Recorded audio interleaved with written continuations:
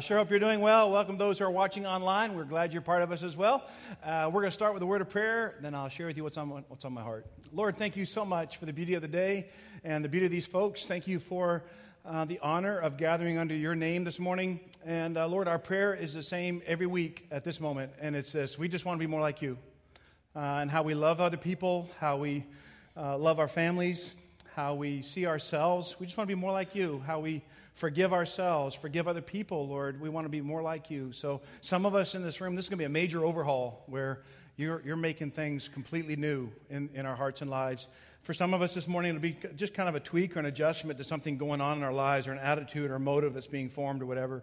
But when we leave today, my prayer is that we would have crystal clarity on what you're touching to make us more like you. And so hide me deep in your cross, I pray, and may we all leave here incredibly impressed with God. In your name we pray, amen. This is a value series, and I love doing the value series. We've done them every year for the last 3 or 4 years, I guess, here. And so there's a reason we do that, and it's simply this: I just don't want anybody to be surprised. I don't want you to be surprised. If you're brand new, if you're just visiting, or if you just started checking things out, I kind of want to be up front with you. Sometimes people attend a church based purely on a Sunday morning experience. So they'll come in, they'll sit in a room like this, and they'll think, wow, that was great. That's my church. I love that church. And they'll say, wow, the worship was good, the coffee's my brew, and the seats are really padded. You know, all these things. I like the personality. Whatever it is, I really like this, and that's why we go to the church. And then if you just ask them one more question, what does your church believe? And they have no idea. They don't even know what a church believes or why they attend that. And then you go further. What's the church teaching your children? No idea.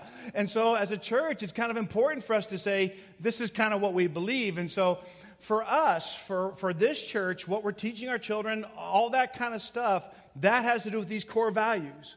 Every church has this set of core values. Some of them are declared, some of them aren't. And Alive is no different. We have a set of core values that drive everything that happened in this church. And the reason we cling so deeply to these values is it's our deepest conviction that these values are what God says leads to an abundant life, or life to the full. So as your friend, as your brother, or whatever, we come together and we meet and say, hey, Tom, why should I be part of Alive? Well, as near as I can tell, we're doing the best we can on this pursuit of seeing what God says is the abundant life. And so if that's true, if God says that, naturally what we hope is not only will these values be part of our church, but we naturally hope these values will be part of your life and my life. So when you look at Tom and he's doing life in community, I look at you, you're doing life in community, ideally we'll see, wow, the values we talk about at Alive, I see that in Tom's life, I see that in your life.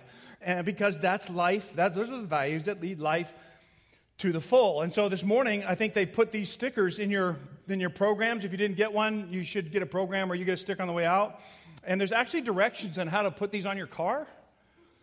And I thought, who needs directions, right? And then I tried to put it on my car, and I went and found the directions because these are not a normal sticker. So anyway, these are stickers. And a couple things why we're handing this out in the beginning of the Core Values series. It's this. So when I get doing life, and I'm in a difficult spot, or maybe I'm having a rough day, maybe I'm struggling with identity, whatever, I don't know. You know how it is, just normal life. And I'm going through life, and then I pull up behind you at a stoplight. Bam, there's that sticker. And so here's what we're saying with this, is we're saying, man, I'm pursuing those values as well. And so we want, if you agree with these, stick them on your car, and then you realize you're not alone as you try to live out these values. Now, just a couple of warnings that come from my personal experience after sticking the sticker on my car.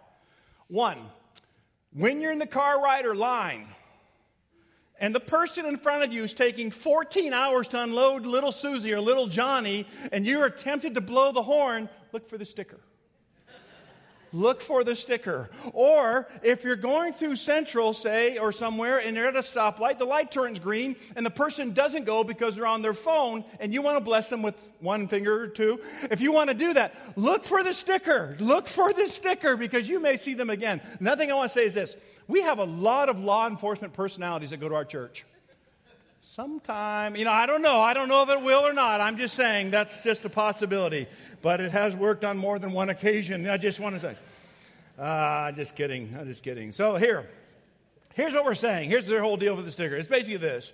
What we're saying when we slap the sticker on our cars is the values of Alive are becoming the values of my life. The values of Alive are becoming and will become the values of my life. And so when we start doing life together and you pull up behind me and I pull up behind you and we see each other, it's kind of that fist bump without actually hanging your fist out the window. It's like, hey, yeah, I get you. You get me. Here's some things about us. So that's what that's all about. Now this is a pretty arrogant or presumptuous statement for a church to say. For you to come into this room and for me to suggest, hey, you got to make these values part of your life is pretty arrogant or presumptuous unless these values are undeniably true.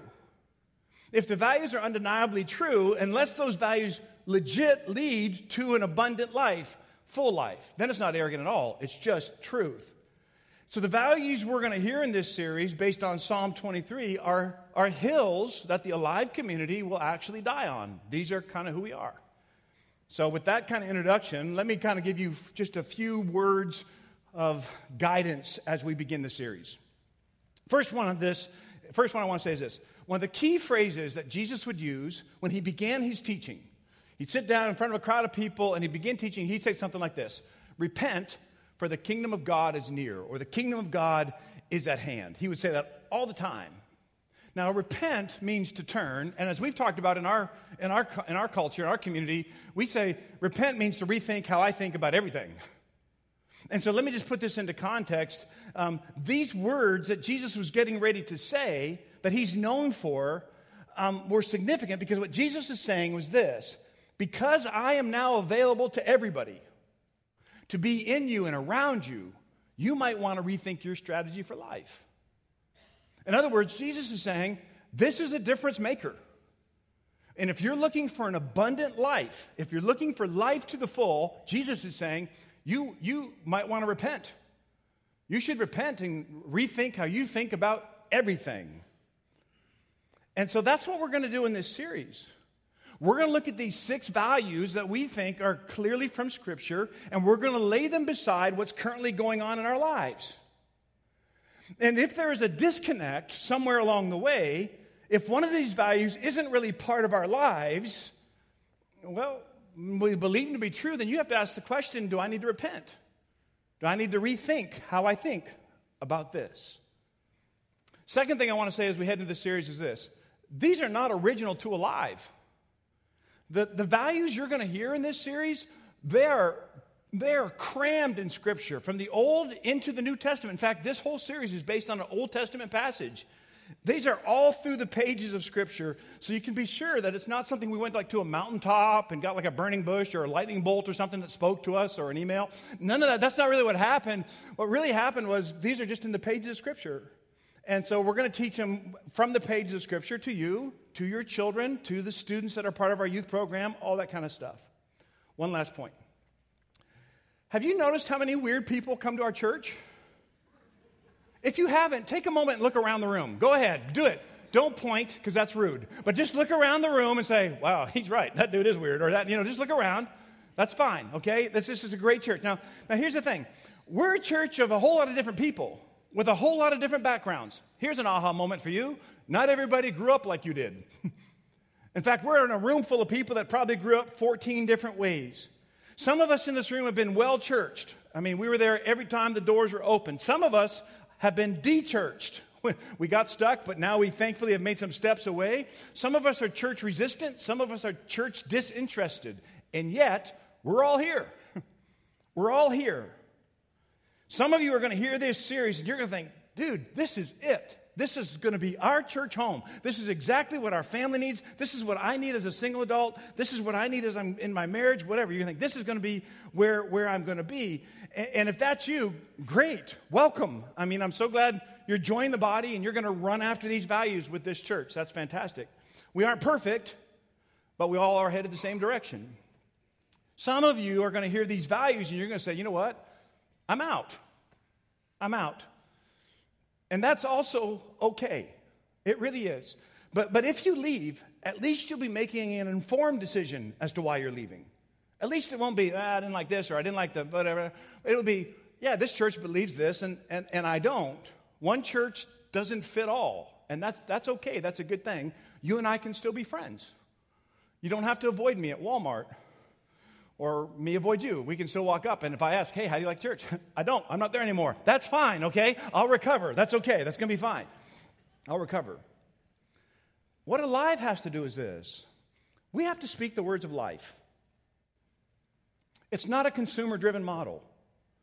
We have to speak the words of life. This is what being his bride means, what being the body of Christ means, what being a church means. And we have to speak these words even when it's not popular in culture, or even when culture calls Jesus narrow-minded. We still have to speak these words. Jesus said he is the way, the truth, and the life. And that's the business of what a church does. That's what we're supposed to do. Teach the words of life. And you may find yourself struggling with some of what you hear. So let me just throw this option out there on the table for you. You can belong here even if you don't believe everything. That's right. This isn't like a whole groupthink kind of thing in this room. That's not what's happening. And the reason I can say you can belong here even if you don't believe everything is this. Faith is actually a bunch of events that happen along a journey. It's not like one moment we all ate the cookie and then we all believe the same way. That's not what happens. It's a journey. And we begin this and other kinds of things happen. So here's my commitment to you. We'll keep teaching the core values. And then we'll allow the mercy, grace, and conviction of the Holy Spirit to work in all of our lives. But as we begin, just remember the motivation. This is what Scripture says. This is what we believe is the way to life and life to its full. And that's what this church needs to teach. And that's what we desire for you, for me, for our families. So, with all of those kind of guardrails, if you will, let me jump into Psalm 23 with you, which is going to be the basis for this entire series. It's probably one of the most famous psalms you've ever heard, or at least you probably know one or two of the clauses from this psalm. It was written by David long before he was any kind of dude in Israel's history. He was just a shepherd boy, and this is his first part of that psalm. Psalm 23, you can read it for yourself in Scripture or on your little phone thing, whatever. The Lord is my shepherd, I shall not be in want. Now let's talk about just that. Have you noticed anything about this verse? Hopefully it's the part I highlighted in yellow for you to see with an arrow pointing to it. Okay, I did everything but point the arrow. Yeah, I want you to notice the word Lord here. This is kind of a big deal.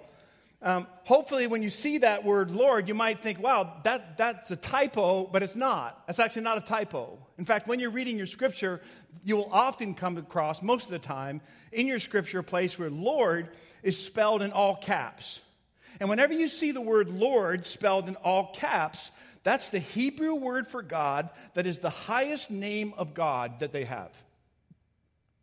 It's the bomb diggity of God names, okay? It is the big deal, okay? That's what all caps Lord is. And we actually have the story for where this word came from. So Moses is watching sheep or something, and he looks up on the side of a mountain, and there's a bush that does not burn up, but it's on fire. So he says, oh, I must go investigate that, because that's how you talked in the Bible. And so they went over there, and they look at the burning bush, and a voice in the bush speaks to him. Now, if you say, Tom, that's freaky, yeah, this is freaky zone, okay? This is weird, doesn't happen every day. So he goes there, and a voice says, take your sandals off, you're standing on holy ground, which he does. Whole lot of weird things happen. But essentially what the voice in the bush is saying to him, the voice is God, and the voice is saying, hey, I want you to go to Egypt to deliver my people out of Egyptian slavery. And Moses is like, I'm guessing, okay, where are the tanks? Where are the rockets or whatever? But basically he says, how am I going to do that? And so he asks, he says, he's asking for who's in charge. He says, who do I say is sending me? And the voice in the bush, which was God, answers that question. He says, here's who you tell Pharaoh is sending you. God said to Moses, I am who I am. This is what you're to say to the Israelites. I am has sent me to you. Now, I am is these four Hebrew consonants, YH and WH. It's sometimes called the tetragrammaton. You want to say it with me? 1, 2, 3. Now, tetra means four. Grammaton was a character in the Transformer movies. I don't know if y'all saw him or not. He's in there. So this means four characters in the Transformer movies. And so that's kind of where that came from, I'm pretty sure. So you can use that. But then they would use these vowel or these breathing marks here because there weren't any vowels, just consonants. And this is where we got the word Yahweh or the word Jehovah. So anytime you see in Scripture, Lord, all caps, this is the word they're talking about, Yahweh or Jehovah. Now, this name for God, and this is going to be so foreign to us in our culture because we're all about Jesus being friend and all that. But this name for God was considered so holy that some circles, the word wasn't even pronounced. You know that whole Voldemort thing, he who should not be named? She stole that from the Bible. Okay, there are some things that you don't say, and this would have been one of those names. You wouldn't have said it when you were reading it publicly. Here's something else. When they were copying the Scripture, the scribes, there had to be a cleansing ritual before they wrote the name for God, Yahweh. And not just that, some circles, some scribes, when they were copying the Scripture down, whenever they wrote the name for God, they would have to use a different quill. They could never reuse that thing again. Their sense of reverence and awe for this name for God was so great or so extreme, you couldn't even express it or describe it in words. That's ineffable. That's kind of what that name was. It was such a level of respect and awe and holiness associated with it that you couldn't even describe it in words, and you almost wouldn't dare say it. And if you ever said it, you said it in hushed tone. That's this word, all caps. Because Yahweh described the almighty, all-powerful God who spoke to Abraham and Jacob and Isaac, who used Moses to deliver the people out of Egypt, and who eventually would appoint and anoint King David to rule. That word for God, Lord, all caps, is the one used in our psalm. I am. There's a whole lot of great deal of study on that I am business about what it means. And it's really kind of probably be a whole series, but I don't know if anybody would come to it. But kind of just three quick things. One, I think it refers to God's self-sufficiency. And what that means is he doesn't need anything else to define himself. You can define God with just God. I am, that kind of thing, if that makes any sense. A little bit of this in Revelation chapter 1. We've heard this before. I am the Alpha and the Omega, says the Lord God, who is and was and who is to come, the Almighty. That's that idea. Another kind of reason people often give for what I am means refers to the way that he provides for his people. Not only is he self-sufficient, but I am is all we need. So I am Redeemer, faithful, covenant-keeping God. I was trying to find a way to explain this to you, so I found this on an old English manuscript, which was in Google, which I searched, and there it was. Okay, so that's kind of, so I'll just read it for you, though, just to share with you. I think it puts it in some good words. Let me tell you how he treats me now. He supplies all my wants. He gives me more than I dare ask. He anticipates my every need. He begs me ask for more. He never reminds me of my past ingratitude. He never rebukes me for my past follies. Here's the part I really love. Let me tell you further what I think of him. He is as good as he is great. His love is as ardent as it is true. He is as lavish in his promises as he is faithful in keeping them. He is as jealous of my love as he is deserving of it. I am in all things his debtor, but he bids me call him friend. That's what he's talking about, what he provides for us. I am. I am is self-sustaining, self-sufficient. I am is all that we need. And finally, I think the I am reference, just for our purposes, references how consistent God is over time. It's not, I was. It's not, I will be. It's, I am. But Tom, what's the answer to my past? I am. You English teachers are going to have a stroke right now, but that's okay. Just get over it. What's the issue for my present? I am. But what about my future? I am. I am. And that's kind of what's tied up in this. I'm faithful to my people when they reject me. I'm faithful to you when you accept me. I'm faithful to you in the present. I'll be faithful in the future. I'll be faithful in your past. I'm faithful to your fathers and mothers in the past. I'm always faithful. That's who I am. So anytime you log on to Lord, all caps, that's all that's behind those four little words, those four little letters. I am self-sufficient, provide all you need, and I am always current and always available to you. I am who I am. I am God. I am sovereign. I am almighty. I am ruler over everything. And this name for God is what the little shepherd boy David uses in this psalm. Get this. Long before he ever realizes he'll become a king or a ruler. Long before he ever takes a stone to Goliath and drops him like he's hot. Okay, but anyway, long before that, long before he's ever gathered all the riches that were needed for his son Solomon to build the temple. Long before that, David is a shepherd boy. All he knows of God in this moment in his life is this: God is I am, and I am is all he needs. Isn't that kind of encouraging to you? Say, yeah, Tom, because y'all look so grumpy. I mean, come on. Yeah, it's a happy place. It's true. He is all you need. He is. There's another word I want you to notice. See if you can pick up on it this time. The Lord is my shepherd. I shall not be in want. Anybody? Anybody? Yeah, that's right. It's shepherd. That's what I want you to notice. This is actually, it's in the verb form, so you could translate this, the Lord shepherds me, which is kind of a cool idea to think about. This is a big truth. So let me take you. The Lord, all caps, tetragrammaton, Yahweh, the most powerful being in the universe, the ineffable one, feeds, provides, cares, heals, protects, redeems, restores, forgives me, and he associates me and shepherds me. How about that? That's who this God is. And it's not just like professional Christians. It's all of us, right? It's all of us that he does that for, which is amazing. The great I am, the commander of the universe, the Lord Yahweh Jehovah leads me and I follow him. Now watch this. Do you know what the result of him shepherding me is? The rest of the psalm. I shall not be in want. He makes me lie down in green pastures and he leads me beside quiet waters. Green pastures are like a metaphor for security and safety. Quiet waters would be this place of rest and refreshment. So the shepherd provides and protects the sheep and leads them to the best life, to still waters. So let me paraphrase. The most powerful, all-knowing, unstoppable, most loving being in the universe loves me. And he will show me where my life will thrive and lead me down paths of life and blessing, joy and goodness. And if I am willing to follow the Lord, get this, I shall not be found wanting, incomplete, or insufficient. So this entire psalm, this entire truth rests on this one word in my paraphrase.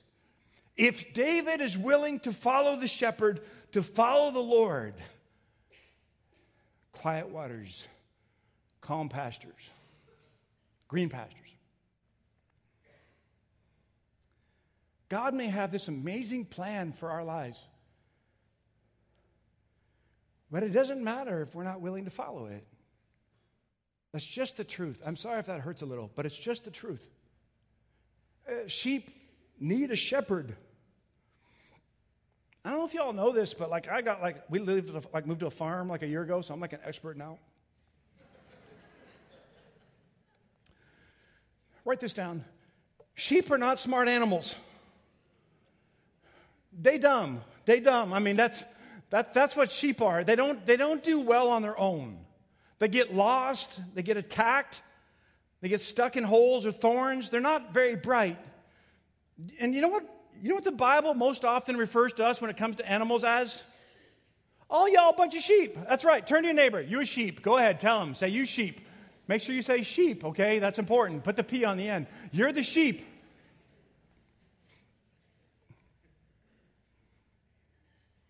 I don't think it's a compliment, guys. Nobody ever says, I want to be strong as a sheep, Dad. Nobody ever says, I'm going to be smart as a sheep when I graduate. Play the basketball, son. You're never going to graduate. But sheep with a good shepherd never want.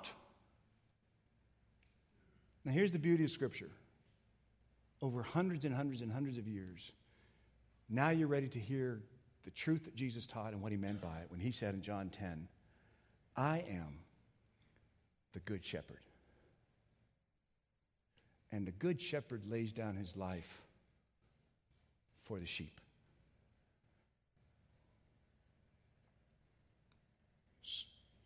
So how are we supposed to know the shepherd? How are we supposed to know exactly what's involved with this shepherd, this whole Lord, capitals, Yahweh, Jehovah, Adonai? How are we supposed to know that? If this good shepherd leads me to green pastures and quiet waters. And now you're ready to hear the first core value of this church. We call it biblical authority. And this is what it means. We believe the Bible is God's word, and He'll show us the right way to live if we're willing to put ourselves under its authority and adjust our lives to what God said is right, true, and best. It's a core value in this church. And at times that's comfortable, at times it's uncomfortable. What I'm trying to say to you is Scripture has authority in this church and in many of our lives. Scripture has authority. What that means is if I'm reading along and Scripture says something I don't agree with, I'm the one who's wrong. Scripture has that authority.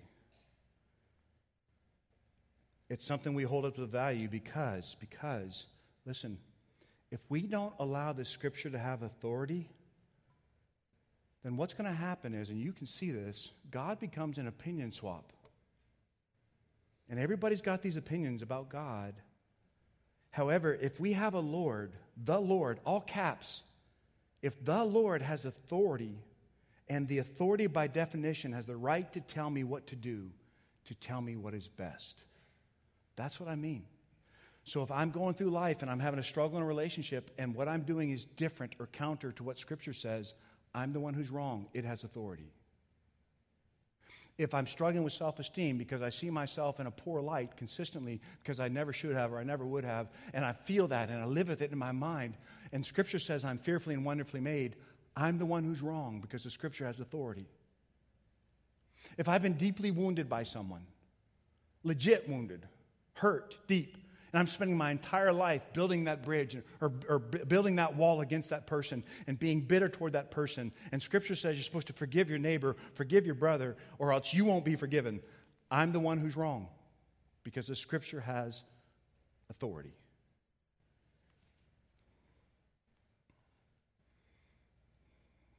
Jesus, who is revealed in Scripture, is my Lord, all caps. And what that means is He has authority. He's the commander of my life. And I am under His authority on this side of my funeral and on the other side of my funeral. Which leads to this big question for me. If I'm going to follow this guy and I'm going to place myself under his authority, how do I know he's a good commander? How do I know it's not some cultural thing that we've all bought into? How do I know it's worth it? Because there are a lot of options out there for me and for you. How do I know this is the one? So Lisa's out of town this week. She was out of town. She's traveling. And so she left Monday afternoon. I was texting Thomas by Monday afternoon and 1 minute later and said, hey, Thomas, Mom's out of town. You want to watch a war movie? That's kind of how we do it at our house because we like those kinds of movies because there's nothing better than some good bloodshed. And so that's kind of what we do. So when Lisa's gone, we can kind of watch some of those movies, and that's kind of an exciting thing for us, and we just love it. And so here's the thing. When I'm watching a movie like that with Lisa, so like I'm eating popcorn and like have a Pepsi or something like that and just enjoying my life, kind of moment. And like, oh, someone's head got blown off. I'm just kidding. I don't watch this. But anyway, you kind of see that. But she's over there. She's like got a hoodie over her head and a blanket. And she's all cringed up like that. And her neck is so tense. And I say to her, she's the smartest woman I know. And I say, hun, that's not real. On that screen, that's all entertainment. That guy's head didn't really get blown off. That's not what happened. It's just entertaining. It's sick, but it's just entertaining. That's what that is. But she cannot make that connection like that. So for her to watch a movie, it's like working out at the gym for an hour and a half, right? For me, I just sit there and get bigger. But that's kind of the thing. So on Monday, Thomas and I decided we'd watch a movie called Act of Valor. This is not a public support of the movie, blah, blah, blah, blah, blah. So I wanted to see it because the movie uses real Navy SEALs in the movie. And so like they're acting. And not only that, but I'd read that the U.S. Navy and the Navy SEALs organization actually cooperated in producing the movie, and what they said was this was the most realistic as far as to how their little things they do, missions are played out. And so I thought that was kind of interesting. I did some reading about the movies, and the directors who hung out with the Navy SEALs were actually in awe of the movie and the stories of the Navy SEALs. And here's a quote from one of the directors that I thought I'd share. In what other group would someone take a bullet to save their brothers? I mean, that's mind-blowing stuff other than Hollywood, but where does that even happen? Well, it did actually happen to these guys. And those stories helped define the brotherhood for us. So in the movie, The Act of Valor, it's not all one true story. It's compiled from a whole bunch of stories of these Navy SEALs. The way I heard about it is one of the Navy SEALs in there who was acting is a believer. He lives out in Colorado, and he does some speaking and all that kind of stuff, but I heard about it through him. So in the movie, one of the leaders of SEAL Team 7 is named Lieutenant Rourke, and Lieutenant Rourke is leading his group through this building to try to get to release a hostage kind of thing, and the bad dudes throw a grenade, and Rourke he falls on the grenade, and he loses his life. Now, for those of you that are mad that I just ruined the movie, it came out in 2012, people, okay? That was 6 years ago. You've been on Netflix since then, okay? It's too late. It's too late. We can talk about it now. You can imagine, though, the dramatic moment as the reality dawns on the squad that is following their leader. They're going through this little building and all this kind of stuff. The grenade's thrown, and there's a holler out there's a grenade, and Rourke just reacts, and he jumps on it, and as a result, he saves his team, and then he allows the mission to be accomplished. Now, what do you call a guy who does that? I mean, there are all kinds of things, kind of descriptors. Heroic, of course, courageous, inspiring, incredible leader. So let's say that Hollywood actually put the Hollywood to it, and let's say Lieutenant Rourke wasn't killed when he jumped on the grenade, but somehow he falls on a grenade, he goes, oh, that didn't hurt, and then he goes on. Let's say that kind of happens. Let me ask you this. Do you think there would be one Navy SEAL in his squad who wouldn't follow that leader anywhere? Are you tracking with me? Do you think there'd be one dude on that squad or that dudette who on a squad who would say, hey, you're going that way? I'm not going that way. After seeing what he was willing to do to protect his squad and accomplish the mission, do you think there'd be one person who would bail, knowing that he was willing to give it all? What do you call a commander who takes that hit, even though they're the least deserving of the hit? What do you call a leader who is actually willing to put their life on the line so that the entire team could have their lives? What do you call a leader who lays down his life for others and then rises from the dead? How about Lord? How about Almighty? How about Yahweh, Adonai, Jehovah? How about that? David knew the shepherd is the Lord, all caps. And that value number one is biblical authority. The Bible will be a lamp to our feet and a light to our path in this place. It will lead us to green pastures if we are willing to follow the leader.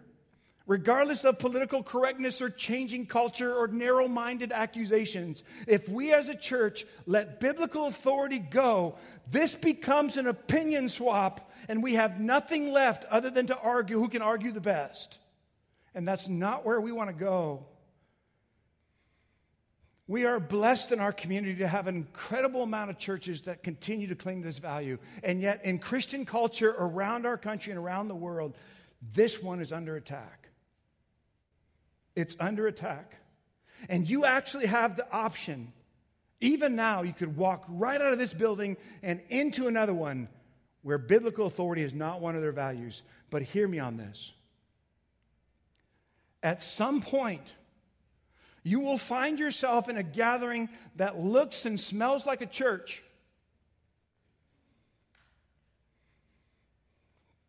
And you will notice things being taught counter to what the Bible teaches. And a realization will dawn on you. Jesus is no longer Lord of this people in this place. And I know, because many of you who have joined this place came from a situation like that. And as scary as that realization would be for you, and to know what your kids are being taught and your marriages are being taught, you as an individual could come to the exact same point, and you will realize Jesus is no longer Lord for you. Yahweh, not friend, not buddy. Yahweh, reverent, Adonai, Jehovah, God Almighty. You'll read something in Scripture, something that God says related to how we're supposed to do marriage, and you'll say, I'm not going to do that. He's no longer Lord. You read something that it says about sexuality and say, I don't believe that. He's no longer Lord. How about this? You read something the Scriptures say about money, and you won't want to do that. Let's move on. No longer Lord. But if you read what he says about how God sees you, and you're fearfully and wonderfully made, you want that, Lord. There's a psalm, there's a little verse in a psalm that says, God captures your tears in a bottle. Anybody out there grieving? Anybody out there hurting?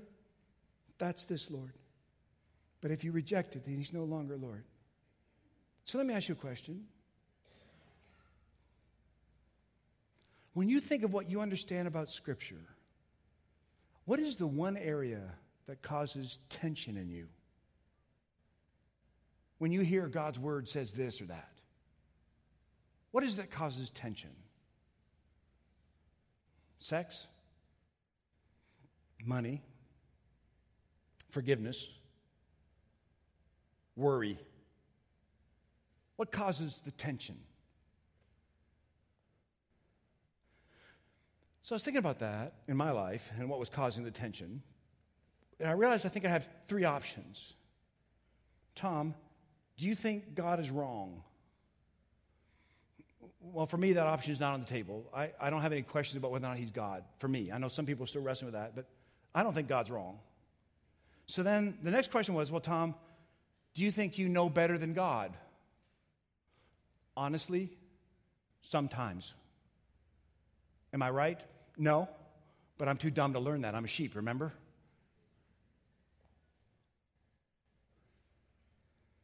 How about this one? Because this is the one that I think I'm a Hall of Famer in. I know God's right. I just don't want his authority over my life. I know God's right, but I don't like things something tell me what to do. Well, if that's you, anywhere, any of those areas, if that's you, maybe it's time to repent. Maybe it's time to rethink how you think about everything.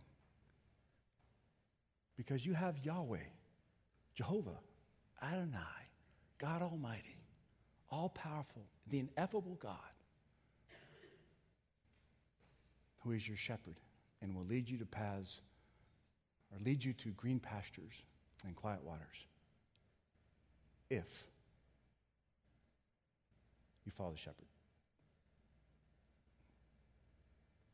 One of my friends, spiritual fathers, spiritual mentors, models this so greatly in his life.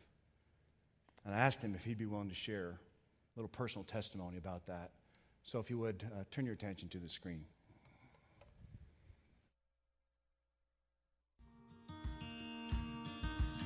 I've always known the importance of the Bible, I think, since I was a kid. My dad was a Wesleyan pastor. His dad was a Wesleyan pastor, so I grew up in a culture of faith and trust in Scripture. I remember as a kid, we used to sing songs about the B-I-B-L-E. I almost learned to spell almost with songs about the Bible's authority. So it's always been a part of my life, and an important part because it's not just one of the things I believe. It's foundational to everything I believe. That's where my understanding of God has been developed across the years, is through the way that he's revealed himself to us in the Scripture. We live in a world that doesn't want truth to be absolute. We live in a world that wants to redefine and reshape truth to fit personal preferences. What if all of life were like that? What if we lived in a world without traffic lights or traffic laws? What would that be like if everybody got to decide what speed they wanted to go, when they wanted to enter an intersection? We would pretty quickly say it's not a safe way or a prudent way for us to live, and yet spiritually, that seems to be what people want. On a local, more personal level, I'm so glad that Alive does such a wonderful job of championing that truth and of presenting an unvarnished version of the truth Sunday after Sunday after Sunday. When Pastor Tom speaks, or any member of the staff, what they preach is going to be from God's Word. We can rely on it. Sadly, that's not always the case in every church. I'm so glad it's true here. And it makes this a place where people can find God safely, because the God that they find will be the God who has revealed himself in Scripture.